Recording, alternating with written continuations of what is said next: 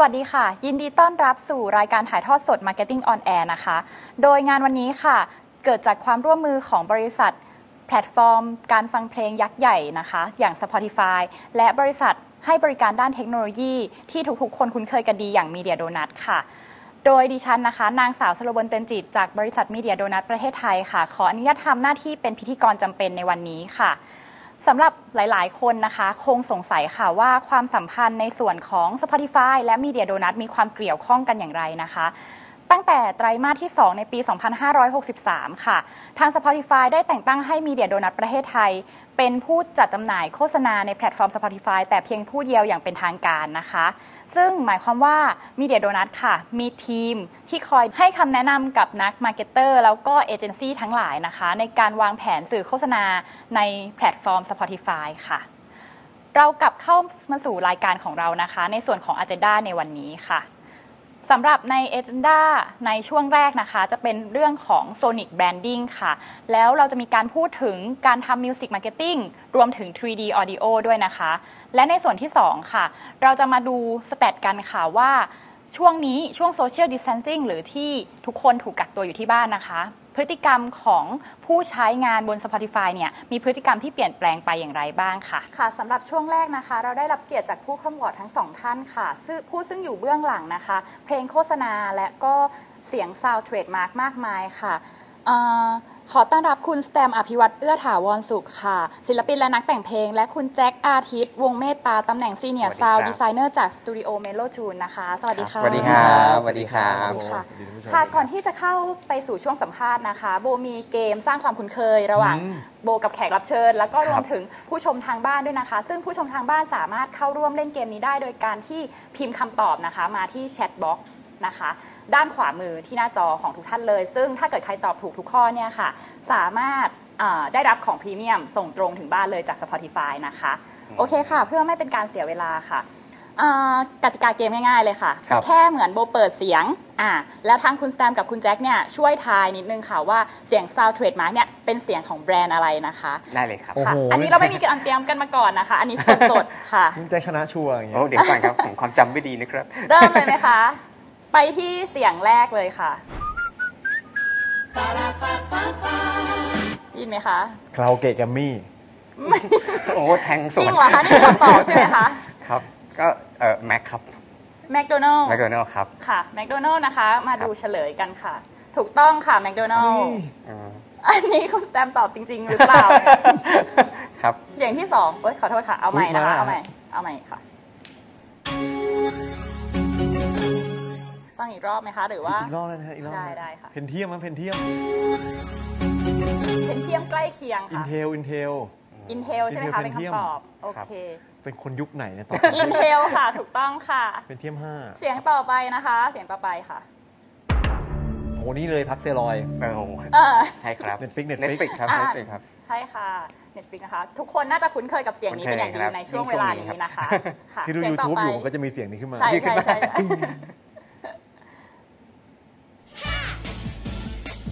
แลกตะซอย5 บาทถูกต้องครับถูกต้องค่ะแลกตะซอยนะคะครับเรามีทั้งหมด8เสียงค่ะเรามาครึ่งทางแล้วค่ะมีอีกเหรอเนี่ยมีทั้งหมด8เสียงค่ะ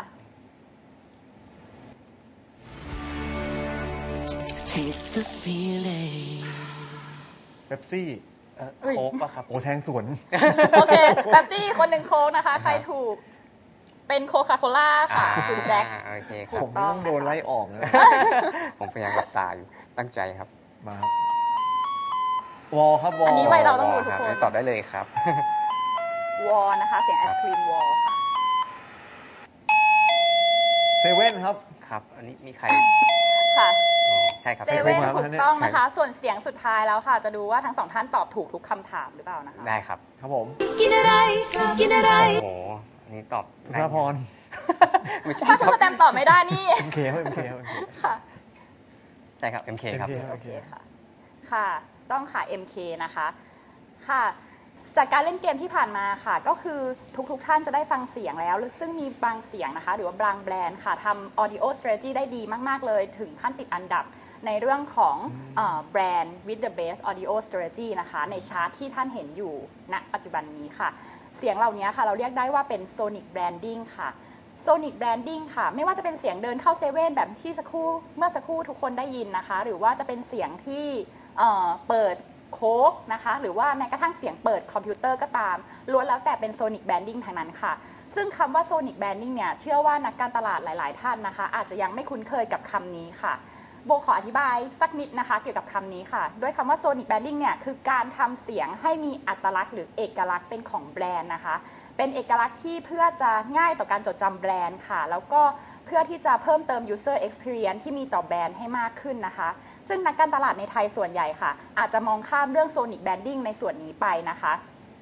ทั้งที่ในเรื่องของวิทยาศาสตร์ค่ะมีการวิจัยออกมาชัดเจนมากๆเลยนะคะว่า Sonic Branding เนี่ยค่ะหรือว่าเสียงต่างๆเนี่ยค่ะที่เราได้ยินเนี่ยคนเราสามารถประมวลผล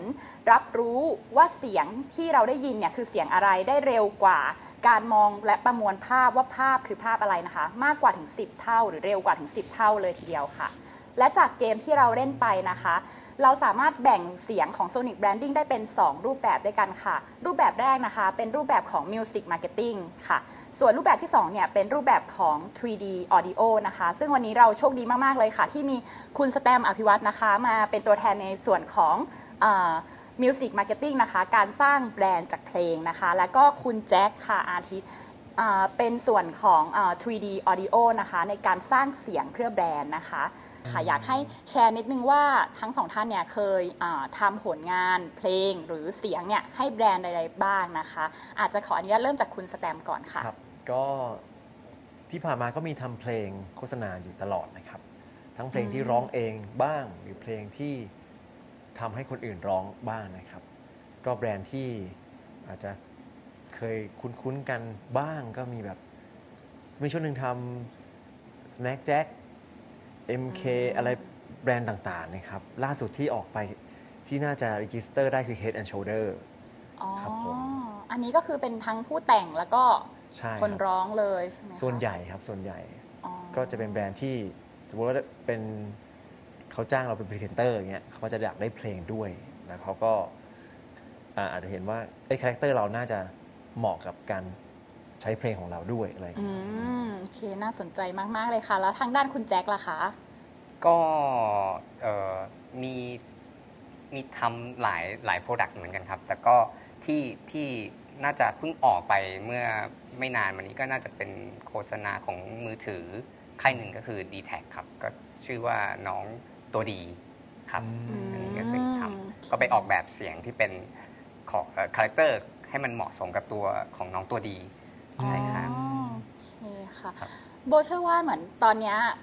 ท่านผู้ชมทางบ้านเนี่ยอาจจะมีคำถามคล้ายๆกับโบค่ะว่าจริงๆแล้วMusic Marketing กับ 3D Audio ค่ะมีความแตกต่างกันอย่างไรบ้างคะในส่วนของ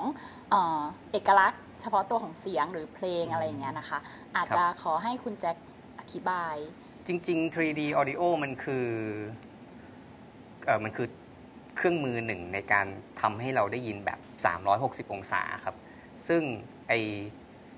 เครื่องมืออันนี้มันทำให้เราได้มีประสบการณ์ในการฟังแบบซ้ายขวาหน้าหลังที่ชัดเจนขึ้นอย่างเงี้ยครับเหมือนเซอร์ราวด์ใช่ดูหนังอยู่อะไรแบบนั้นเหรอคะใช่ครับอันนั้นมันคือ 3D Audio ทีนี้มันยกตัวอย่างเนี่ยครับถ้าเกิดว่าจะทำยังไงให้งานน่าสนใจสมมติขออนุญาตยกตัวอย่างพี่สแตมนะครับสมมติว่าพี่สแตมเป็นพรีเซนเตอร์ให้โฆษณาตัวหนึ่งเนี่ยครับเป็นน้ำดื่มอะไรกันครับแล้วก็พี่สแตมกำลังลองนึกภาพครับนี่คือโฆษณากำลังถ่ายทำกันอยู่แล้วก็พี่สแตมยืนอยู่ข้างหน้าดีดกีตาร์ร้องเพลงมาเดินแล้วก็เดินเข้ามาหาทางด้านซ้ายหูซ้ายอย่างเงี้ยครับแล้วก็เปิดโค้กขอโทษโค้กก็ได้ครับเปิดแล้วก็ยินเสียงป๊อปทางด้านซ้ายอะไรเงี้ยครับได้ยินเสียงซ่าอะไรเงี้ยแล้วก็เดินอ้อมหลังไปแล้วบอกดื่มโค้กสิแล้วก็เดินไปข้างหน้าเราแล้วก็ดีดกีตาร์ให้เราฟังเนี่ยครับผู้ฟังก็จะรู้สึกว่าโอ้โหพี่สแตมอุตส่าห์มาทำอย่างนี้ให้เราฟังแบบระยะใกล้ขนาดนี้มันก็อาจจะรู้สึกอินเพราะว่ามีศิลปินที่เราชื่นชอบมาพูดกับเราเนี่ยครับหรือว่าอาจจะเป็นคนอื่นก็ได้ครับไปเป็นเชอร์ปรางหรือไปเป็นแบทพิทก็ได้ครับสมมุติมั่วๆอะไรเงี้ยครับก็มาพูดกับเราอย่างเงี้ยมันก็จะรู้สึกแบบโหฟินจังเลยแล้วถ้าเราทานข้าวอยู่เนี่ยครับสมมุติว่ากินข้าวอยู่เราได้ยินคนที่มาพูดกับเราแบบนี้เราก็รู้สึกว่าโหอยากกินโค้กจังเลยตอนนี้อยากน้ำอะไรเงี้ยเป็นเสียงที่คล้ายๆว่าเป็นเสียงที่ให้ความรู้สึกสมจริงมันจำลองเป็นเสียงแบบจำลองใช่ครับก็มันเหมือน เหมือนถ้าเราเคยดูหนัง3 มิติเวลาเราใส่แว่นสีเงินแดงเนี่ยครับเราจะเห็นระยะของภาพที่มันวิ่งเข้ามานะเสียงมันก็เป็นอย่างนั้นแต่ผมมีคำถามว่าคนที่ดูเนี่ยจำเป็นต้องใส่อะไรแบบจริงจังไหมครับเพื่อจะเสพให้มันครบจริงๆควรจะใส่หูฟังครับหูฟังมันก็จะตอบโจทย์ในการฟังมากขึ้นแต่ว่าถ้าเราดูจากมือถือก็ระดับหนึ่งแต่ว่าก็อาจจะไม่แบบว่าจะไม่ได้ซ้ายขวาอะไรขนาดนั้นใช่ไหมคะแต่มันจะไปสมมุติเราอยู่ในโรงหนังเต็มที่เลยใช่ถ้าโรงหนังอาจจะดีกว่าอันนี้แต่ว่าพออย่างเงี้ยครับคือแบบทุกคนมีหูฟังทุกคนมีมือถืออะไรเงี้ยอันนี้มันก็เป็นความบันเทิงแรกที่เราสามารถแบบดูได้เนี่ยครับใช่ตอบประมาณนี้ครับอ๋อแต่ว่าที่ถามว่ามันต่างยังไงกับมิวสิกมาร์เก็ตติ้งของพี่สแตมเนี่ยคืออย่างที่บอก 3D มันเป็นเครื่องมือฮะมันอาจจะเอาเพลงของพี่สแตมมาทำเป็น 3D ก็ได้แล้วก็เอารูปแบบเนี้ยไปทำมาร์เก็ตติ้งนี่ไงเพลงพี่สแตมเป็นแบบ 3D เนี่ยครับเป็นเหมือนเครื่องมือในการทำเสียงเพื่อให้รู้สึกสมจริงมากขึ้นผู้ฟังรู้สึกมีประสบการณ์ร่วมกับเสียงนั้นมากขึ้นนะคะในส่วนของมิวสิกมาร์เก็ตติ้งมีอะไรจะเสริมไหมคะคุณสแตมผมอาจจะง่ายสุดก็คือเป็นเพลง ซึ่งตั้งแต่เด็กแล้วเราก็จะได้ยินเพลงโฆษณามาตลอดเพลงแบบใช่ค่ะอากาศร้อนหรือว่าฝนตกอะไรเงี้ยสิ่งสกปรกเกาะตามร่างกายหลายปีนะครับรู้อายุเลยอะไรหรือแป้งตางูอะไรเงี้ยมันก็คือมิวสิกมาร์เก็ตติ้งนะครับคือการใช้เพลงมาทำการตลาดสำหรับผมแล้วมันคือการรีจิสเตอร์แบรนด์เข้าไปด้วยเพลงนะครับซึ่งบางคนเขาก็มีความมุ่งหวังว่าอยากให้คนจำชื่อแบรนด์ได้หรือบางคนมีมากกว่านั้นว่าอยากให้แบรนด์จำชื่อได้แล้วรู้สึกได้ด้วยว่าแบรนด์มันคาแรคเตอร์เป็นยังไงอะไรเงี้ยผมว่ามิวสิกมาร์เก็ตติ้งคือสิ่งนี้เพราะว่าเพลงมันเป็นสิ่งที่อิโมชันแนลอ่ะมีอารมณ์มีคาแรคเตอร์มีแฟชั่นอยู่ในนั้นนะครับคือแค่เพลงมันบอกอะไรเกี่ยวกับตัวแบรนด์ได้หลายอย่างมากคิดว่าก็เลยเป็นอีกเครื่องมือหนึ่งซึ่งเหมือนกับว่าเป็นโลโก้ทางเสียงแล้วกันทางเพลงแล้วกันครับแล้วคำถามถัดไปค่ะอยากทราบนิดนึงค่ะว่าในมุมมองของทั้งสองท่านเลยนะคะการทำการตลาดด้วยเสียงหรือว่าโซนิกแบรนด์นะคะสำคัญอย่างไรกับแบรนด์บ้างคะหรือมีความสำคัญมากน้อยแค่ไหนความสำคัญนะครับผมอย่างที่ผมเล่าว่าแบรนด์ทุกแบรนด์มันมีคาแรคเตอร์มันมีเวลามันเหมือนคนหนึ่งอ่ะซึ่งมันมีความรู้สึกและมีการสื่อสารผมว่าเพลงเนี่ยเป็นสิ่งที่สื่อสารเรื่องพวกนี้ได้ดีที่สุดเลยเรื่องว่าฉันเป็นคนยังไงฉันอยากจะพูดยังไงฉันอยากจะพูดด้วยโทนเสียงแบบไหนฉันอยากให้ลูกค้าฉันรู้สึกยังไงที่ได้ใช้ฉันอะไรเนี่ยผมรู้สึกว่าเสียงและเพลงเนี่ยมันละเอียดอ่อนยิ่งกว่าภาพอีกในการที่จะเล่าเรื่องพวกนี้ออกไปเราอาจจะเล่าว่าสมมุติว่า MK เป็นยังไงด้วยชั่วโมงหนึ่งเนี่ยเล่าเลย MK นะคือแบรนด์ที่ครอบครัวจะต้องเข้ามากินกันแล้วทุกคนจะมีความสุขแต่เราเปิดเพลงอาจจะแค่30 วิไอ้ชั่วโมงนั้นมันอยู่ในนั้นหมดเลยผมรู้สึกว่านี่แหละคือประโยชน์ของมิวสิกมาร์เก็ตติ้งใช่ครับคือเป็นการรวมโมเมนต์ทุกอย่างหรือว่าจุดเด่นของแบรนด์บอกเอกลักษณ์ของแบรนด์คือถ้าใครชอบฟังเพลงจะรู้สึกนะว่าสมมุติเราฟังเพลงตอนที่เราเพลงที่ออกตอนที่เรายังเป็นวัยรุ่นน่ะทุกอย่างตอนนั้นมันจะกลับไปหมดเลยใช่ใช่ตอนอายุ18เราใส่ชุดอะไรอากาศเป็นยังไงอะไรเงี้ยตอนนั้นความรู้สึกเป็นแบบไหนใช่ครับ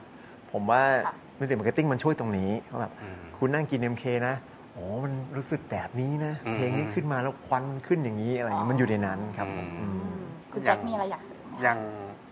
างเมื่อเช้าอย่างเงี้ยครับผมนั่งรถมาแล้วก็เดินขึ้นมาเงี้ยผมผ่านทีวีเครื่องหนึ่งเงี้ยซึ่งกำลังเปิดโฆษณาอยู่เงี้ยครับแล้วผมได้ยินเสียง5 โน้ตของเนสกาแฟตึงตึงตึงตึงตึงผมว่าเช้านี้เรายังไม่ได้กินกาแฟเลยเนี่ยคือมันเล่าในเวลาที่แป๊บเดียวโดยผมไม่ได้เห็นอะไรเลยผมแค่ได้ยินตึงตึงตึงตึงตึงผมได้ยินผมก็ยังไม่ได้กินกาแฟแล้วได้ยินอีกทีตึงนึงกินกาแฟอะไรดีเนสกาแฟดิก็เป็นความรู้สึกแบบคืออาจจะเป็นเพราะว่าผมได้ยินบ่อยมันเป็นแบบนาฬิกาปลุกเตือนความจำอะไรประมาณนั้นเหมือนเราได้ยินนกร้องแล้วเราตื่นอ่ะใช่ก็เป็นความรู้สึกแบบนั้นเนี่ยครับหรือว่าแบบว่าเราอยู่ดูแบบโซเชียลมีเดียอะไรบางอย่างอยู่แล้วเราได้ยินเสียงตึงๆของ Netflix ขึ้นมาแล้วก็เฮ้ย เราอยากดูเราอยากดูแบบพักสรอยอ่ะภาคต่อไปมาหรือยังอะไรอย่างเงี้ยครับมันรีมายใช่มันรีมายได้แบบอย่างที่พี่แตมบอกแบบแทนที่เรา1 ชั่วโมง30 วิของผมแค่5 โน้ตเองตึงจบแล้วรู้แล้วอยากกินกาแฟว่าต้องกินกาแฟมันก็เร็วมากจนเราแบบคือเราอาจจะไม่ทันตั้งตัวก็ได้ใช่จริงๆนักการตลาดส่วนใหญ่อาจจะมองข้ามไปเพราะว่าเสียงมันอยู่ในทุกโมเมนต์ของชีวิตเราอยู่แล้วจนเราไม่ได้สังเกตว่าจริงๆแล้วพอเราได้ยินเสียงเนี่ยมันทำให้เรานึกถึงหรือรู้สึกอะไรบ้างนะคะซึ่งโบเชื่อว่าถ้าเกิดฟังมาถึงตรงนี้แล้วค่ะผู้ชมหลายๆท่านหรือว่านักการตลาดหลายๆท่านนะคะที่ดูรายการเราอยู่เนี่ยอาจจะอยากรู้ว่าถ้าเกิดตัวเองต้องการที่จะเริ่มทำโซนิกแบรนดิ้งนะคะแต่ไม่รู้ว่าจะเริ่มต้นอย่างไรเนี่ยค่ะอยากให้ทางคุณสแตมแล้วก็ทางคุณแจ็คนะคะช่วยเล่ากระบวนการการคิดงานแล้วก็การตีโจทย์ลูกค้ารวมถึงแชร์เคสสตั๊ดดี้ต่างๆให้เราฟังนิดนึงค่ะจะได้เหมือนกับเป็นมันเป็นเกร็ดความรู้ให้ทางผู้ชมนะคะในการคิดงานค่ะอาจจะขออนุญาตเริ่มคุณสแตมก่อนเลยค่ะจริงของผมก็หลากหลายนะครับเวลาที่ได้รับบรีฟลูกค้าก็บางคนก็บางเจ้าก็มีโจทย์ที่ชัดเจนมากๆบางเจ้าก็เปิดกว้างให้เราตีความนะครับผมขอยกเคสใกล้ๆล่าสุดที่ผมทำแล้วผมชอบมากครับคือ Head and Shoulder อันนี้ผมรู้สึกว่าผมได้รับโจทย์ครั้งแรกแล้วผมแบบตีเข่าเลยแบบเฮ้ยมันน่าหนุกมาก คือลูกค้าติดต่อมาผ่านเอเจนซี่แล้วก็บอกว่ายอดขายในภาคอีสานของ Head and Shoulder เนี่ยซึ่ง Head and Shoulder เนี่ย overall ของประเทศเราเนี่ยขายดีมากนะแต่ว่าภาคอีสานเนี่ยเอ๊ะทำไมมันถึงขายไม่ดีเท่าภาคอื่นๆนะครับเขาเลยไปทำอินไซต์มาว่าเกิดอะไรขึ้นนะครับก็ไปถามปรากฏว่าคนอีสานไม่ค่อยรีจิสเตอร์คำว่า Head and Shoulder เข้าไปเขาจะชอบคำที่ง่ายกว่านั้นเขาพูดยากเนี่ยนะใช่เพราะว่าคำว่า shoulder เนี่ยมันอาจจะโชว์shoulder มันยากเลยก็เลยโจทย์ของลูกค้าก็คือทำยังไงให้คนอีสานพูดคำว่า head and shoulder ติดปากให้ได้ครับเอเจนซี่ก็เลยคุยกับผมว่าหรือเราเอาคำว่า der เนี่ยคำว่า shoulder เนี่ยมาประสานกับ der กับภาษาอีสานใช่แบบว่า head อีหยัง der อะไรอย่างเงี้ยครับให้เขารู้สึกว่ามันแบบออกเสียงง่ายขึ้นแล้วมันก็ชัดเจนให้หลังจากนี้คนที่เรียก head and shoulder ให้เรียกว่า head and shoulder ไปเลย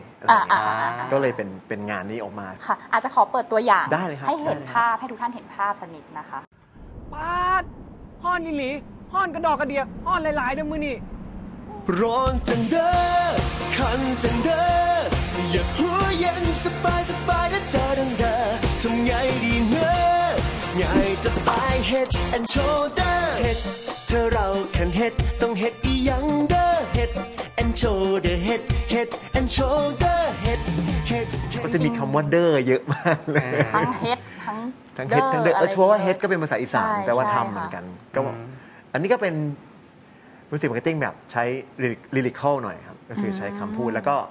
เราก็ใช้ดนตรีหมอลำดนตรีอีสานเข้ามาผนวกด้วยอะไรเงี้ยครับค่ะแต่มันก็มีความละเอียดอ่อนว่าตอนแรกผมก็สงสัยว่าทำไมถึงไม่ใช้นักร้องหมอลำไปเลยอะไรเงี้ยปรากฏว่ามันก็มีการสื่อสารที่อยากให้แบรนด์เนี่ยเป็นแบรนด์ที่ดูสากลอยู่ด้วยก็เลยใช้เพลงที่สากลผสมกับหมอลำอะไรเงี้ยครับเหมือนอยากให้เขาจดจำแบรนด์ในแบรนด์ที่เป็นคาแรคเตอร์นี้แหละแต่ว่าผมถึงเล่าว่าตอนแรกว่าเพลงมันเล่าคาแรคเตอร์ด้วยสไตล์ของเพลงเพลงป๊อปเนี่ยมันก็กลายทำให้แบรนด์มันลุกแบบหนึ่งนะครับเพลงอีสานไปเลยก็จะเป็นอีกลุกอีกแบบหนึ่งมันก็มีเรื่องพวกนี้ที่ละเอียดอ่อนมากๆอยู่ครับค่ะมีเคสอื่นอีกไหมคะที่อยากจะแชร์นอกจากตัว Head and Shoulder เนี่ยค่ะมีอันนึงครับอันนี้ของ B Festa นะครับอันนี้บรีฟก็น่าสนใจครับตอนแรกเขาอยากจะให้มันเป็นเพลงที่เปิดตอนล้างหน้านะครับ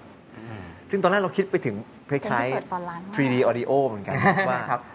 เป็นคลื่นที่ทำให้หน้านุ่มขึ้นไปศึกษาเรื่องนั้นมาแต่ปรากฏว่าด้วยความจำกัดหลายๆอย่างมันอาจจะไม่ได้ยินคือใส่เข้าไปแล้วมันไม่ใช่ความถี่ที่คนได้ยินอะไรเงี้ยก็เลยอาจจะไม่ชัดในจุดนี้ก็เลยใช้ลิริคอลเหมือนกันว่ามันเป็นเพลงรักแต่ว่าทุกๆท่อนเนี่ยเป็นการเล่าว่าเราใช้โฟม บีเฟสต้ายังไงในการล้างน้ำมีการถูวนๆแล้วเอาน้ำล้างยังไงอะไร มัน เงี้ย สามารถทำได้ด้วยเหรอ ใช่ คะเดี๋ยวเราไป ฟัง ลองดู ไม่ทราบว่า ตัวอย่างกัน ไม่ทราบว่าจริงๆแล้วมันออกมา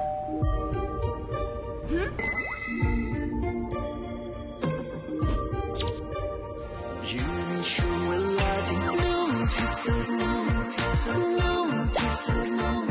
จนโลกต้องหยุดหมุนไปตามหัวใจเธอนุ่มที่สุดที่เคยได้เจอจากนั้น ฟัง ก็เป็น ก็ แบบ จะรู้สึกนุ่มๆ ใช่บอกว่าให้รู้สึกนุ่มแล้วก็ ละมุน ให้หมุนวนแล้วเอาน้ำล้างแล้วลืมตาอะไรเงี้ยมาเป็นขั้นตอนการล้างหน้าแต่ว่ามันมีท่อนก่อนหน้านี้ในเพลงเต็ม ซึ่งเราว่าเราบิลงมาแล้วหมุนยังไงอะไรเงี้ยครับ อ๋อโอเคเป็นการเล่าที่ดี ผมไม่รู้ ค่อนข้างดีเลยค่ะ แต่ว่าจริงๆแล้วมันก็คือกิมมิคในการเล่าเรื่องนะครับ ซึ่งอย่างเพลงเมื่อกี้มันก็จะสไตล์เพลงมันก็จะเป็นแบบมันจะเรฟเฟรนซ์เป็นเพลงแบบเพลงป๊อปไอดอลญี่ปุ่นนิดนึง ครับ คือความรู้สึกว่าคาวาอี้หน่อยให้เหมาะกับแบร เพล น ง ด์ รักใสๆนิดนึง เป็นแบบว่า คิคุโน ความ เนะ นุ่มนวลของเด็กผู้หญิงอะไรอย่างเงี้ยครับ ค่ะม ก็ทำให้รู้สึกอ่อนเยาว์ลงอะไรอย่างเงี้ยครับ ค่ะ ครับประมาณเนี้ยค จา รั ก บ การที่ฟังของคุณสแตมเนี่ยก็แบรนด์อาจจะมาในลักษณะของเพนพอยต์ก็ได้ ก็คือตัวเองเนี่ยมีเพนพอยต์อะไร อยากจะใช้เพลงเนี่ยสามารถพัฒนาในจุดที่เป็นเพนพอยต์ของแบรนด์อยู่ได้หรือเปล่า หรือสิ่งที่แบรนด์อยากจะสื่อสารให้รู้ถึงคาแรคเตอร์ ใช่ครับ ของเรานะ ใช่ครั คะ บ ก็สามารถใช้เพลงเนี่ย ใช่ครับ ในการสื่อสารได้เหมือนกัน ใช่ครับ ค่ะ และทางคุณแจ็คล่ะคะในเรื่องของเสียง 3D audio เนี่ยค่ะคุณแจ็คมีเคสที่เคยได้โจทย์จากลูกค้ามาแล้วต้องคิดหนักหรือว่าน่าสนใจมาแชร์ไหมคะ ก็มีอยู่ 2 งานครับแต่ก่อนอื่นคือผมต้องเล่าให้ฟังก่อนว่า ค่ะ สมมุติว่าเรามาคุยกันอย่างเงี้ยอย่างที่บอกว่าเราต้องเอาอินไซต์มาคุยกันนิดนึงแล้วให้เรามาตีความร่วมกันเพราะว่าลูกค้าน่าจะเข้าใจมากกว่าเราอยู่แล้ว เราอาจจะอ่อนด้อยทางนี้อะไรเงี้ยครับก็พอคุยกันเข้าใจเนี่ยเช่นสมมุติว่ามี1 Product เนี้ยอยากได้ความรู้สึกของเทคโนโลยีเราก็อาจจะต้องใช้เสียงที่เป็นซินธิไซเซอร์อะไรเงี้ยครับสังเคราะห์อะไรเงี้ยครับหรือว่าอยากให้แบรนด์นี้ดูออร์แกนิกเราอาจจะไปใช้เสียงคนเป่าใบไม้ใช้เสียงผิวปากหรือเสียงคนพูดอะไรเงี้ยครับมันก็อาจจะทำให้ คือต้องมีการตีโจทย์ร่วมกัน ต้องมีการ เพื่อจะได้ คุยกันนิดนึงครับเพราะบางทีมันอาจจะยากเพราะ ค่ะ คุณลูกค้าพี่ๆ NC ลูกค้าผู้ใดน่าจะเข้าใจมากกว่าอะไรเงี้ยครับก็มาคุยกันส่วนงานที่เคยทำก็ผมเคยทำงานให้มือถือค่ายหนึ่งครับเป็นตัวแมสคอตครับ เป็นตั ข ว อง mascot D-Tag ครับก็ตอนแรกก็เห็นหนังแล้วก็คุยกันว่ามันควรจะเป็นยังไงอะไรเงี้ยก็ตอนแรกก็จะทำตัวการ์ตูนธรรมดาครับแต่ก็มันการ์ตูนธรรมดาเป็นแมสคอตธรรมดามันก็เฉยๆก็เหมือนทั่วไปอะไรเงี้ยก็เลยพี่ผู้กำกับชื่อพี่เชียงก็เลยบอกว่าอยากได้ให้มันดูแสบขึ้นนิดนึงดูขี้เล่นขึ้นเยอะๆอะไรอย่างเงี้ยครับก็เลยทำเสียงแบบนี้ออกมาอะไรเงี้ยซึ่งผมเพิ่งมาเข้าใจทีหลังว่าอ๋อจริงๆแล้วแบรนด์เนี่ยเขากำลังเจาะกลุ่มลูกค้าวัยรุ่นอยู่อะไรเงี้ยอันนี้ผมคิดเองนะว่ามันน่าจะเป็นอย่างนี้อะไรเงี้ยเพราะว่าคงไม่คนอายุแบบ70คงไม่แบบรู้สึกอะไรกับอันนี้เท่าไหร่อะไรเงี้ยครับใช่ครับก็อาจจะเป็นแบบเจาะกลุ่มวัยรุ่นผมก็เลยทำเสียงให้มันดูแสบขึ้นมาอะไรเงี้ยครับงั้นเดี๋ยวเรามาลองฟังกันว่าเสียงแสบๆที่คุณแจ็คพูดถึงเมื่อสักครู่นี่เป็นในรูปแบบไหนนะคะ Starship Action ขอแรงกว่านี้ได้ไหมอ่ะ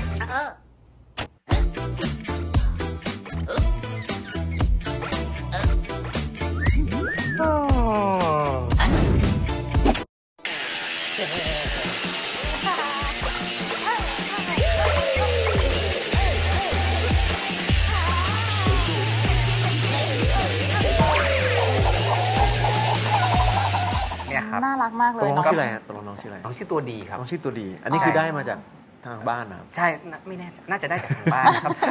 โอ้ยไม่สงสัยอะไรทำไม ก็เนี่ยครับก็พอ ค่ะ ผมว่าเขาก็คิดชื่อเก่งเหมือนกันนะชื่อตัวดี อ่า ก็ ตัว คือ นี้มันก็ดู ตัวดีมันแปลว่าตัว แส แส บบ ๆ เลยด้วย อาจจะเป็นตัวแสบ ซนๆ ด้วยอะไรเงี้ยก็เนี่ยก็คือ1 งานครับหรือว่า ค่ะ มีอีกงานหนึ่งอันนี้เป็นงานของพี่อั๋นครับอยู่ Factory O1 ครับเป็นงานธนาคารใช่ครับก็เดี๋ยวเล่าให้ฟังต้องเล่าให้ฟังครับเป็นเด็กผู้ชายคนหนึ่งเนี่ยเดินเข้าไปร้านหูฟังแบบไฮเอ็นด์ครับ ค่ะ ครับแล้วก็เดินก็ไปเจอหูฟังอันหนึงแล้วอยากได้มาก ก็เลยหยิบหูฟังอันเนี้ยมาใส่หูแล้วก็เปิดเพลงก็ได้ยินเพลงของพี่เล็กวงพาวเธอคือความฝันขึ้นมาเด็กก็แบบว่าฟินมากโอ้โหเสียงดีจังเลยอะไรอย่างเงี้ยก็ลอยตัวทะลุฝ้าเพดานลอยไปสู่อวกาศอะไรเงี้ยครับนี่พอผมดูอย่างนี้ผมก็รู้สึกว่าตรงนี้มันอาจจะใช้เสียงแบบนี้ได้นะก็เลยเอาไมค์ที่ชื่อว่าไมค์ binaural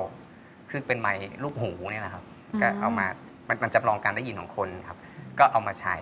ก็คือเอาไมค์ที่จำลองการได้ยินของคนแล้วก็เอาหูฟังมาครอบหูไมค์ที่เป็นหูจำลองการได้ยินของคนเข้าไปแล้วเราก็จะได้ยินเสียงที่เหมือนกับเด็กที่อยู่ในหนังได้ยิน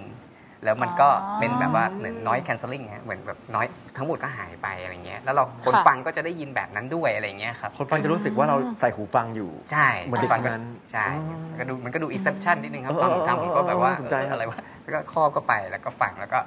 ก็จะรู้สึกว่ามันอินถึงตัวละครเป็นเสียงที่แบบสร้าง feeling ให้ลึกขึ้นให้รู้สึกมากขึ้นอะไรอย่างนี้ใช่ไหมคะมันก็เหมือนพวก ASMR อย่างนี้เลยครับก็คือแบบเดี๋ยวจะลองฟังดูก็ได้ครับได้ค่ะ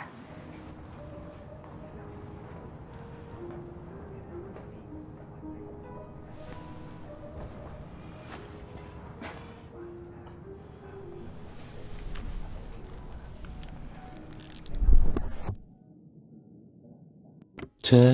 คือความฝันในใจฉันเพียงความฝัน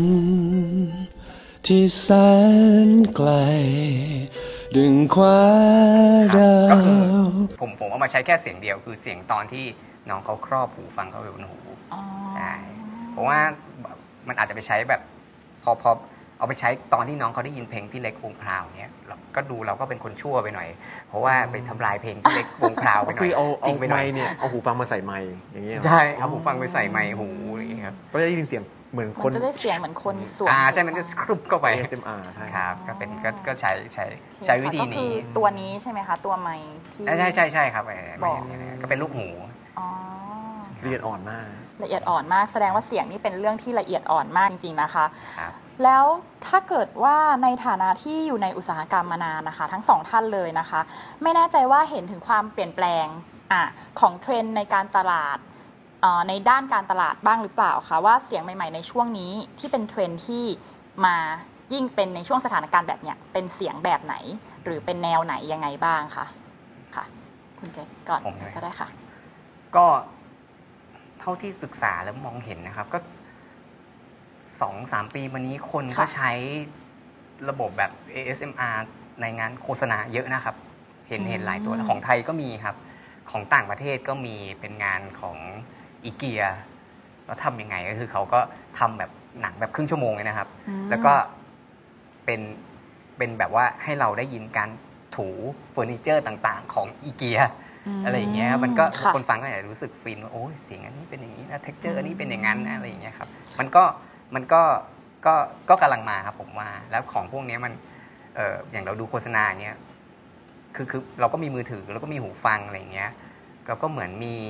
โรงภาพยนตร์เคลื่อนที่ได้มันอาจจะไม่ดีเท่าแบบพวกระบบแบบแอดโมสหรือว่าโรงหนังเนี่ยแต่ตอนนี้ที่เป็นช่วงกักตัวอย่างเงี้ยครับมันก็เป็นความบันเทิงที่เรามีอยู่กับตัวอะไรอย่างเงี้ยครับเราก็สามารถแบบฟังให้สนุกได้ฟังโฆษณาให้สนุกได้หรือแบบคุณลองนึกภาพครับสมมติว่าเช้าวันหนึ่งคุณตื่นมาแล้วพาเฟนบูลด็อกออกไปหน้าบ้านแล้วไปฉี่อย่างเงี้ยครับแล้วคุณก็เบื่อระหว่างรอก็หยิบมือถือออกมาใส่หูฟังดูหนังเรื่อง1917อย่างเงี้ยครับแล้วภาพก็ตัดไปเป็นว่าคุณไปได้ยินเสียงตัวเองอยู่ในสนามพรอพตอนสนามรบตอนเครื่องบินกำลังบินมาแบบบินผ่านหูซ้ายอ้อมหลังไปทิ้งระเบิดหูขวาแล้วก็มีกระสุนแบบเฉี่ยวตาขวาไปโดนแว่นข้างซ้ายคุณอะไรเงี้ยคือพอมันได้ฟังอย่างเงี้ยแล้วมันสมมติว่ามันเป็นโฆษณากันมันก็จะรู้สึกเอนจอยสนุกแค่ไหนครับผมว่ามันก็คงกำลังจะเริ่มมาแล้วมันก็ถึงตัวเสียง ASMR ที่ทางคุณแจ็คพูดถึงเนี่ยก็คือเป็นเสียงที่เหมือนกับค่อนข้างเป็นเสียงเสมือนจริงมากๆแต่เป็นเสียงที่คือจริงๆมันต้องเรียกว่า3D ครับคือไมค์พวกพวก ASMR มันก็คือเป็นแค่วิธีหนึ่งในการทำอะไรเงี้ยไม่ใช่ทั้งหมดอะไรเงี้ยแต่เราเรียกว่า 3D ดีกว่ามันน่าจะครอบคลุมทั้งหมดมากกว่าเนี่ยครับค่ะก็คือเป็นเทรนด์ 3D นั่นเองนะคะ ใช่ครับ และในส่วนของทางคุณสแตมป์นะคะเห็นเทรนด์ในช่วงนี้เป็นยังไงบ้างคะมีแบรนด์ไหนที่มาบรีฟแปลกๆหรือว่ามีเทรนด์แนวเพลงแปลกๆมาบ้างไหมอันนี้ผมมองเองนะครับ ค่ะ ผมไม่ได้พูดถึงช่วงโควิดเลยนะผมพูดถึงประมาณช่วง 3-4 ปี ค่ะ เนี่ย ค่ะ ผมรู้สึกว่าคนดูเนี่ยเปลี่ยนพฤติกรรมการเสพโฆษณาอย่างสิ้นเชิง คือเมื่อก่อนเราอาจจะดูหนังโฆษณาจากทีวี ซึ่ง ใช่ค่ะ โอเคเรานั่งดูทีวีอ่ะเราก็จะเห็นโฆษณาตัวเนี้ยจนจบ การเปลี่ยนช่องของเราเนี่ยมันยากมาก อาจจะเปลี่ยนง่ายแต่ว่าณตอนเนี้ยผมรู้สึกว่า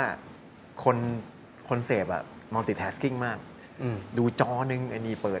Netflix multi ไอ้นี่ device มากดังนั้น ๆค่ะ ไอ้เสียง Netflix นี่เป็นอะไรที่ผมสนใจมากเลยนะ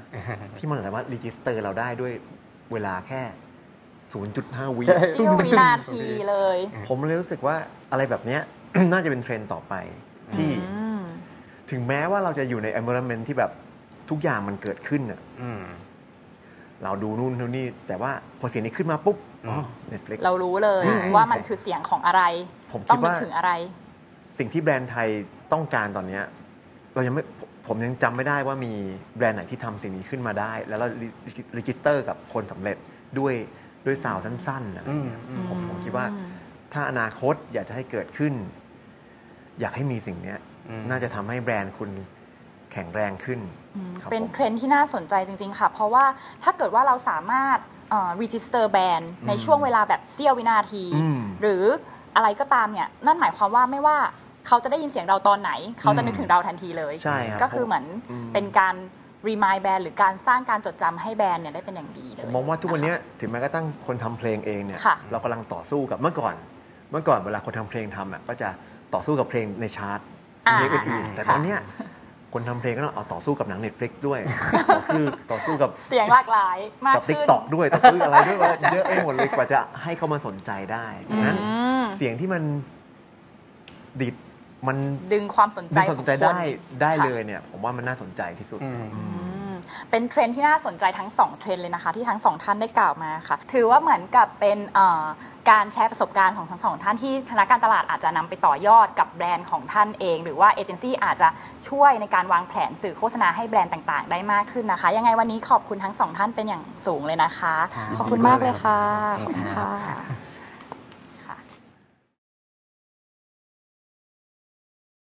ก่อนที่เราจะเข้าช่วงถัดไปนะคะสำหรับใครค่ะที่ตอบคำถามถูกต้องหมดทั้ง8ข้อเลยนะคะว่าเสียงที่ได้ยินเมื่อสักครู่นี้ที่เราเล่นเกมกันนะคะเป็นเสียง Sound Trademark ของแบรนด์อะไรบ้างค่ะสามารถสแกน QR Code ในหน้าจอของท่านตอนนี้ได้เลยค่ะ20 คนแรกค่ะที่ลงทะเบียนก่อนนะคะทางเราจะส่งของพรีเมียมจาก Spotify ไปให้ถึงบ้านเลยค่ะอย่าลืมกรอกรายละเอียดข้อมูลที่อยู่ให้ชัดเจนนะคะค่ะมาถึงช่วงที่ทุกคนอดใจรอกันแล้วนะคะสำหรับการอัปเดตสถิติค่ะว่าในช่วง Social Distancing แบบนี้นะคะหรือช่วงที่ทุกคนถูกกักตัวอยู่ที่บ้านเนี่ยค่ะแพลตฟอร์ม Spotify เนี่ยมีการเข้าใช้จากคนใช้ในประเทศไทยเนี่ยเพิ่มขึ้นลดลงอย่างไรนะคะหรือว่ามีเทรนด์อะไรที่เปลี่ยนแปลงไปบ้างในช่วงนี้ค่ะเรามาเริ่มกันเลยดีกว่าค่ะสำหรับ Audience Update ใน Agenda แรกของเราค่ะAudience Update ค่ะในตอนนี้นะคะยอดผู้ใช้ใน Spotify ค่ะเป็น Free User สูงถึง 85% เลยนะคะซึ่ง Free User เหล่านี้ค่ะเป็น User ที่เราสามารถเข้าถึงได้นะคะคือนักการตลาดเนี่ยสามารถ Target หาพวกเขาเหล่านั้นคือส่งโฆษณาของเราไปได้ค่ะแล้วก็เพศชายเพศหญิงค่ะสัดส่วนค่อนข้างใกล้เคียงกันค่ะอยู่ที่เพศหญิงเยอะกว่านิดหน่อยนะคะถ้าดูตามชาร์ตแล้วก็ส่วนใหญ่เนี่ยอายุก็คือเป็นกลุ่มที่นักการตลาดต้องการเลยนะคะก็คืออยู่ที่ 18-34 ปีค่ะในส่วนของtime spend ในแพลตฟอร์มของเรานะคะ156 นาทีต่อวันค่ะเป็นตัวเลขที่สูงมากเลยนะคะก็คือการใช้แพลตฟอร์ม Spotify ต่อวันของผู้ใช้เนี่ยค่ะใช้เวลาอยู่กับแพลตฟอร์มนี้มากกว่า2ชั่วโมงนะคะแล้วก็ในเรื่องของการใช้ว่าระยะเวลาช่วงไหนคนใช้มากที่สุดค่ะหลักๆเลยก็จะเป็นช่วงเที่ยงวันจนถึงเที่ยงคืนเลยนะคะจะเป็นชาร์ต2ชาร์ตหลังที่เห็นว่าสูงกว่าชาร์ตอื่นๆนะคะรวมถึงแพลตฟอร์ม Spotify ของเราค่ะแม้ว่าจะเป็น Mobile First อยู่ที่ 87% ค่ะแต่ก็มีก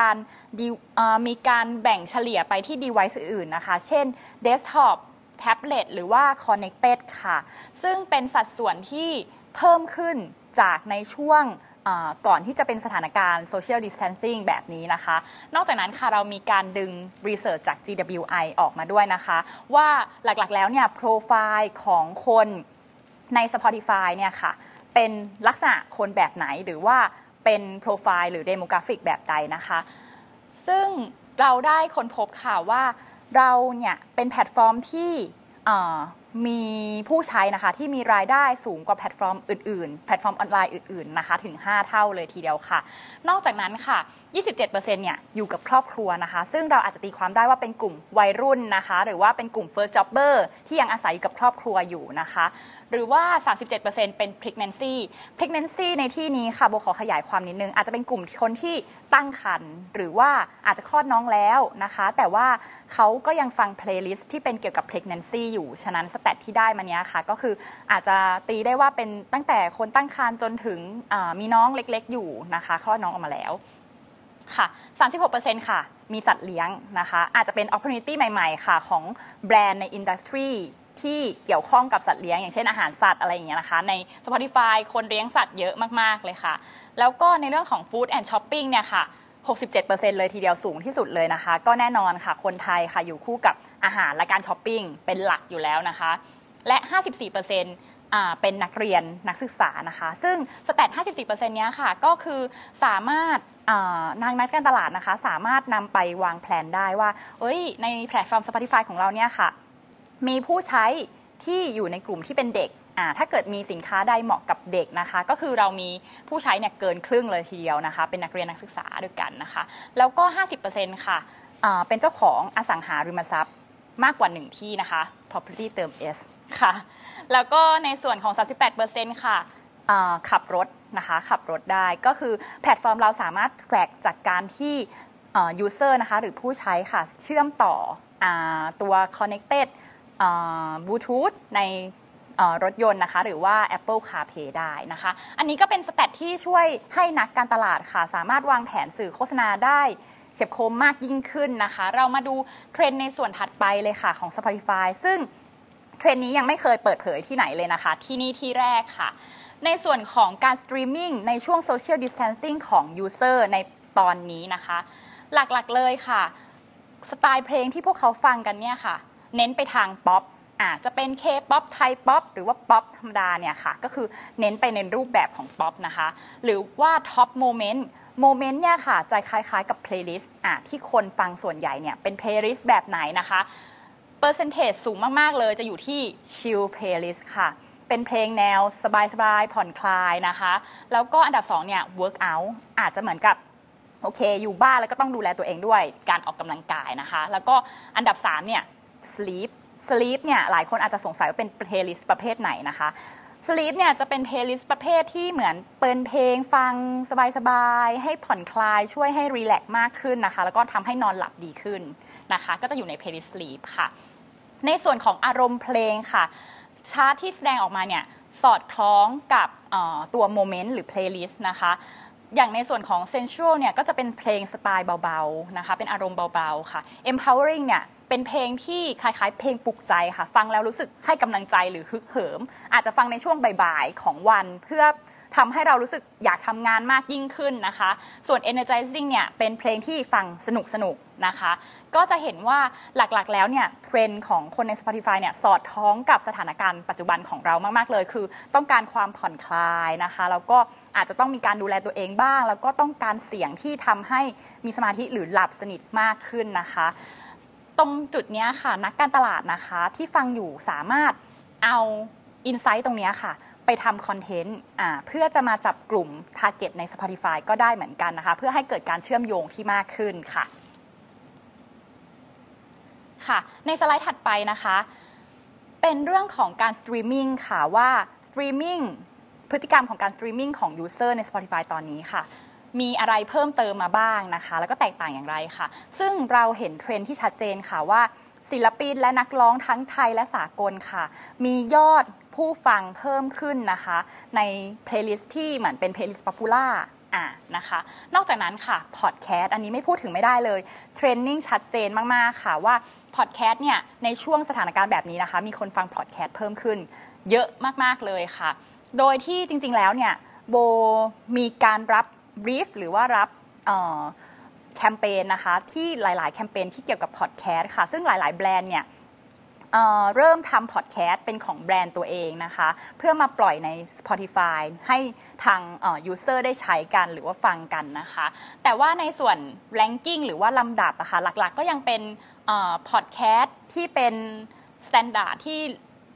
เริ่มกันตั้งแต่ต้นนะคะก็คืออย่างเช่น The Standard Podcast นะคะก็คือเป็น channel ที่มีคนฟังสูงที่สุดเลยหรือว่าคำนี้ดีค่ะในส่วนของคำนี้ดีเนี่ยก็คือเป็นเครือเดียวกับ The Standard เหมือนกันนะคะเป็นคล้ายๆ podcast ที่สอนภาษาอังกฤษสอนคำศัพท์นะคะให้กับ user ค่ะ The Secret Sauce ค่ะเป็นรายการที่ไปสัมภาษณ์ผู้บริหารนะคะเกี่ยวกับเรื่องเศรษฐกิจของประเทศเราหรือว่าแนวทางนะคะในการวางแผนการลงทุนต่างๆนะคะแล้วก็ความสุขโดยสังเกตอันนี้เป็นของนิ้วกลมนะคะซึ่งอาจจะเป็น how to ค่ะเป็นวิธีการในการใช้ชีวิตให้มีความสุขในช่วงนี้นะคะซึ่งเราดูเทรนด์คร่าวๆแล้วเนี่ยค่ะหลักๆเลยคือตอนนี้คนน่ะค่อนข้างอยากจะพัฒนาตัวเองนะคะอาจจะแบบฝึกษาภาษาอังกฤษหรืออาจจะพัฒนาเรื่องการลงทุนหรือมุมมองต่างๆนะคะรวมถึงก็อยากจะใช้ชีวิตให้มีความสุขในช่วงนี้มากขึ้นด้วยนะคะจากเทรนด์ตรงนี้ค่ะอีกชาร์ตหนึ่งที่น่าสนใจนะคะก็คือเป็นเรื่องของการเพิ่มขึ้นของ monthly active user ค่ะในช่วงตั้งแต่ไตรมาสที่4จนถึงเดือนมีนาคมปี2563นะคะซึ่งเราจะแบ่งเป็น3แพลตฟอร์มด้วยกันค่ะโดยโบพูดถึงแพลตฟอร์มสีแดงก่อนเนาะก็คือมีการเพิ่มขึ้นตั้งแต่เดือนตุลาคมปีที่แล้วนะคะอย่างชัดเจนเลยค่ะแล้วก็คงที่มาตั้งแต่เดือนธันวาคมนะคะตอนนี้จนถึงเดือนมีนาคมก็ยังคงที่อยู่ค่ะมาถึงแพลตฟอร์มสีเขียวจะสลับกันนิดนึงก็คือเหมือนกับ monthly active user เขาเนี่ยจะลดลงนะคะเป็นเทรนด์ที่กราฟลงนะคะในส่วนของ Spotify ค่ะที่ใช้แพลตฟอร์มสีเหลืองนะคะอันนี้เราจะเห็นเทรนด์ว่าเขาจะค่อยๆเพิ่มขึ้นมาตั้งแต่ไตรมาสที่4ปีที่แล้วนะคะจนเดือนกุมภาพันธ์ค่ะ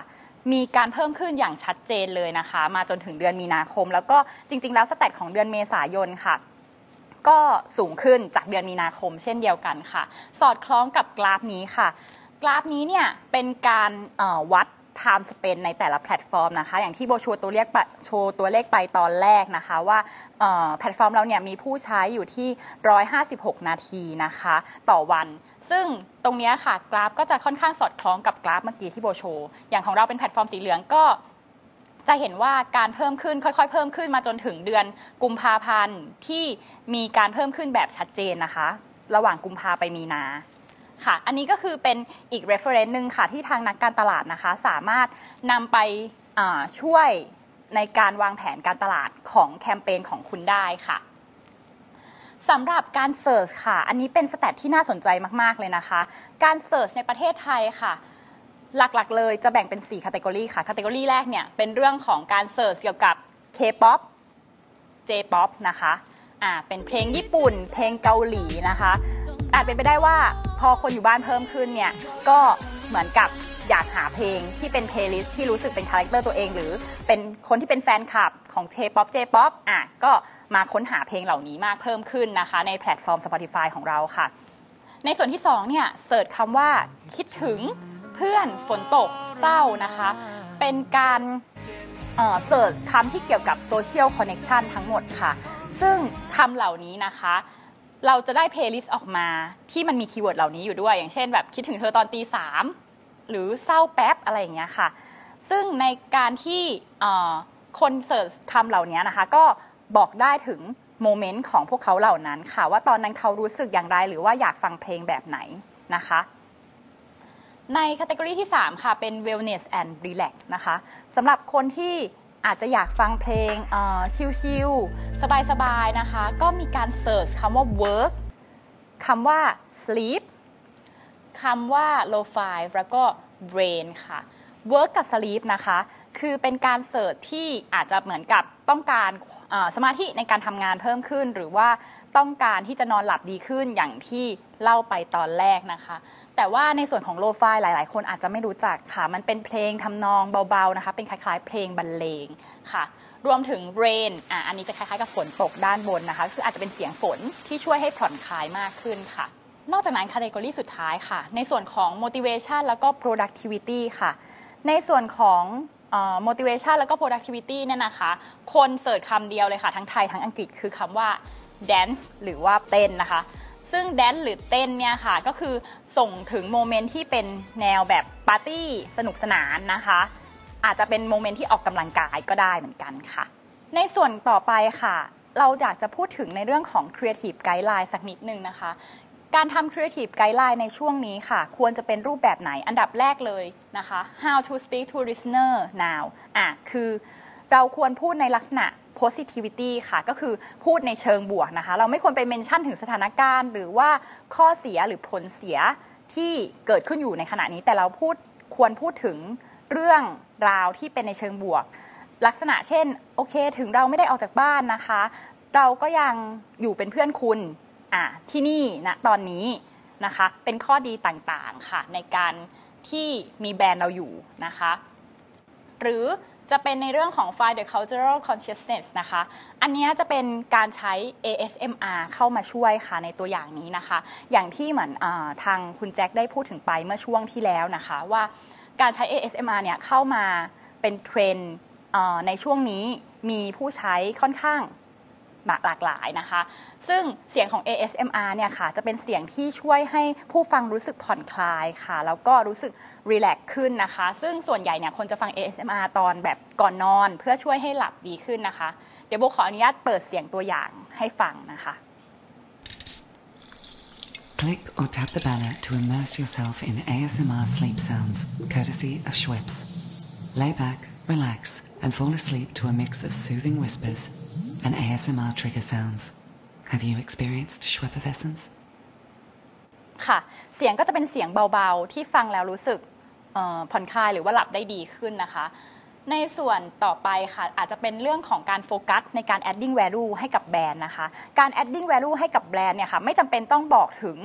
ประโยชน์โดยตรงจากการพูดนะคะแต่เราอาจจะใช้เสียงค่ะจะเป็น 3D audio หรืออาจจะใช้เพลงก็ได้พูดถึงจุดเด่นหรือจุดแข็งของแบรนด์ที่เรามีอยู่นะคะเพื่อให้ผู้ฟังเนี่ยรู้สึก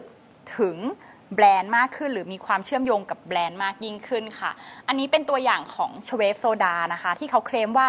ความซ่าเนี่ยจะอยู่นานมากๆเลยอยากให้ทุกคนลองฟังกันดูนะคะ Immerse yourself in Schweppescence.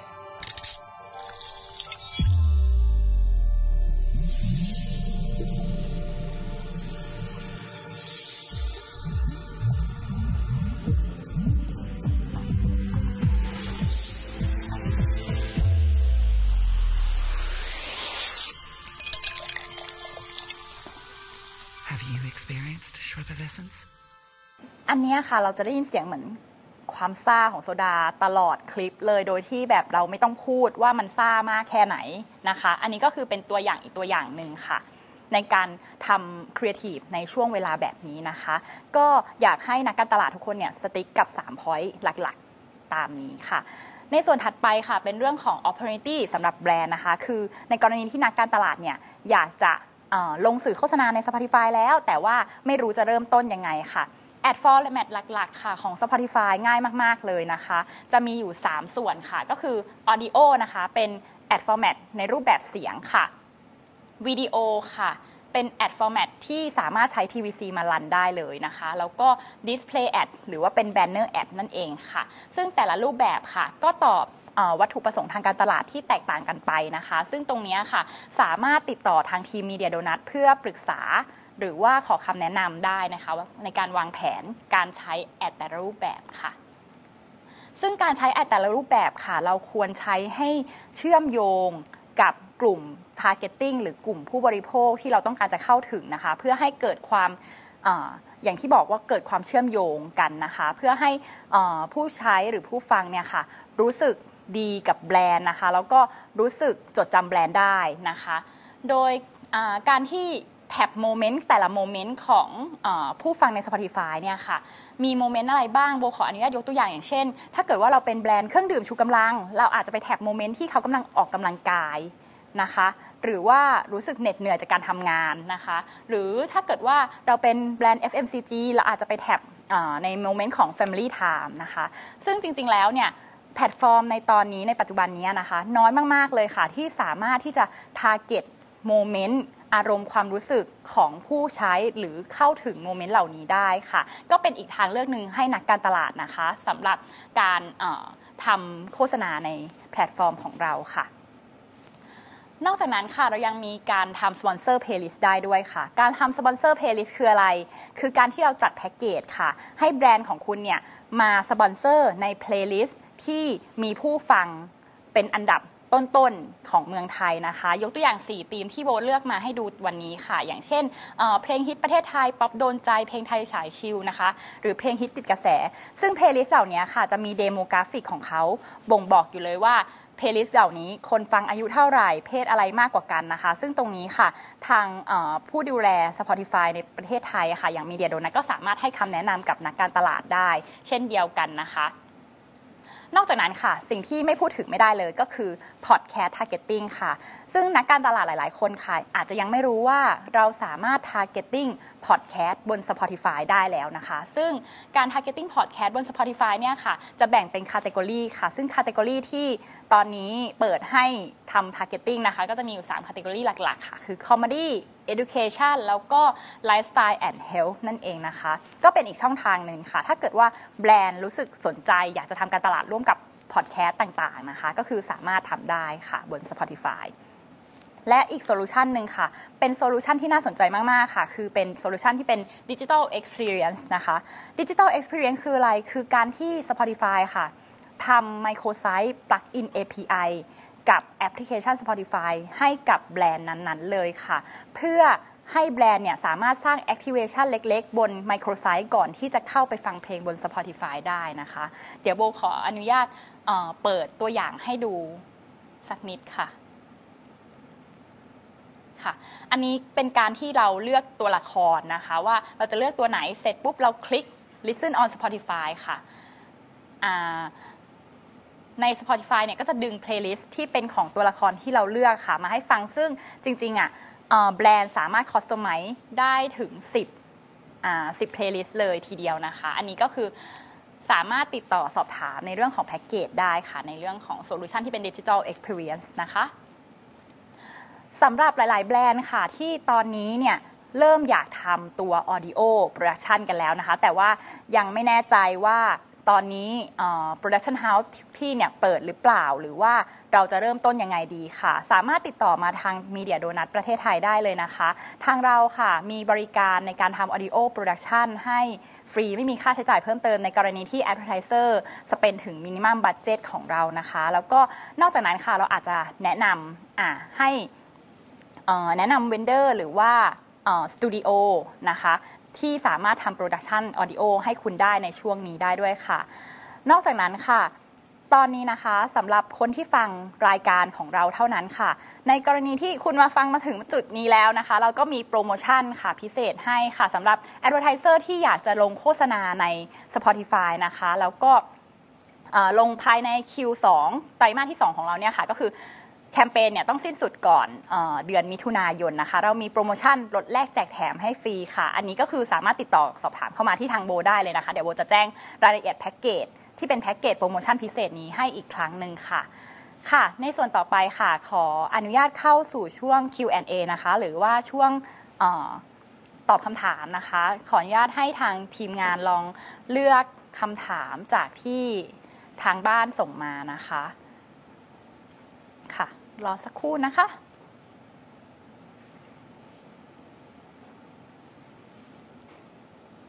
ทีมงานอาจจะตั้งใจเลือกนิดนึงค่ะคำถามแรกนะคะหรือมา3คำถามเลยโอเคค่ะโอเคค่ะมีทั้งหมด3คำถามนะคะที่เราเลือกมาจากทางบ้านค่ะคำถามแรกค่ะมีแบรนด์ไหนบ้างที่ทำโฆษณาบน Spotify ในช่วงนี้ช่วยเล่า case study ให้ฟังหน่อยครับโอเคค่ะจริงๆ ช่วงนี้ค่ะต้องบอกว่าหลังจากช่วงเดือนมีนาคมที่ทุกคนตกใจกันไปแล้วเนาะช่วงนี้แบรนด์เริ่มกลับมาทำการตลาดบน Spotify กันมากขึ้นค่ะแล้วก็อย่าง case study ที่อยากจะเล่าเนี่ยก็จะเป็นแบรนด์ real estate นะคะที่จริงๆแล้วปกติเราจะเห็นว่าแบรนด์ real estate ส่วนใหญ่เนี่ยค่ะมักจะเล่นแอดเพื่อเก็บ conversion เนาะหรือเก็บการลงทะเบียนเป็นหลักค่ะแต่ว่าแคมเปญที่โบได้มาเนี่ยค่ะ real estate อยากจะทำเพลงให้คนที่อยู่บ้านฟังค่ะเพราะอย่างน้อยเนี่ยถึงเขาไม่ได้ออกไปซื้อบ้านหรือไม่ได้ออกไปดูบ้านนะคะอย่างน้อยก็รู้สึกว่ามีจุดเชื่อมโยงกันที่ผู้ใช้หรือผู้ฟังในตอนนี้ค่ะถูกกักตัวอยู่ที่บ้านก็คือคล้ายๆว่าเป็นเพลย์ลิสต์จากคนทำบ้านนะคะให้คนที่อยู่บ้านฟังในแต่ละโมเมนต์ค่ะก็รู้สึกว่าเป็นเคสสตัดดี้ที่ดีนะคะแล้วก็ค่อนข้างน่ารักมากๆเลยค่ะซึ่งหลายๆแบรนด์ค่ะแม้กระทั่งแบรนด์ FMCG นะคะขออนุญาตไม่เอ่ยชื่อเนาะก็มาหันมาทำเพลย์ลิสต์ในรูปแบบนี้ค่ะเป็นเพลย์ลิสต์ที่เป็นให้กำลังใจเพื่อจะให้คนอยู่บ้านเนี่ยรู้สึกสนุกแล้วก็มีโมเมนต์ดีๆนะคะร่วมกับแบรนด์ค่ะในคำถามที่2นะคะถ้าแบรนด์เรากับแบรนด์คู่แข่งทำโฆษณาช่วงเดียวกันทาร์เก็ตเดียวกันกลุ่มเป้าหมายจะได้ฟังแอดทั้ง2แบรนด์แบบติดกันซ้ำๆกันหรือเปล่าอันนี้เป็นคำถามที่ดีมากเลยค่ะที่โบยังไม่ได้พูดถึงนะคะเพราะว่าจริงๆแล้วค่ะใน Spotify เนี่ยมีคำว่า industry exclusive อยู่ค่ะคำว่า industry exclusive คืออะไรคือทุกๆครั้งที่แบรนด์ลงโฆษณาค่ะเราจะทำการจอง inventory หรือจองเขาเรียกว่าตัวแอดสล็อตของเราใช่ไหมคะซึ่งเราจะมีการกำกับลาเบลนะคะที่เป็นแบรนด์ Exclusive เนี่ยค่ะไว้อยู่แล้วทุกๆแคมเปญค่ะเพื่อป้องกันไม่ให้อินดัสทรีที่ใกล้เคียงหรือว่าคู่แข่งของเราค่ะมาเล่นโฆษณาติดกับเรานะคะแล้วก็ป้องกันการที่เป็น bad user experience ด้วยนะคะอันนี้ก็คือสบายใจได้ค่ะในส่วนคำถามสุดท้ายนะคะ Spotify โดดเด่นเรื่องเสียงค่ะถ้าเราลงโฆษณาแบบวิดีโอจะมีคนดูไหมค่ะอันนี้ก็เป็นอีกหนึ่งคำถามค่ะที่ดีมากๆเลยค่ะเพราะว่าบน Spotify นะคะเราจะเสิร์ฟแอด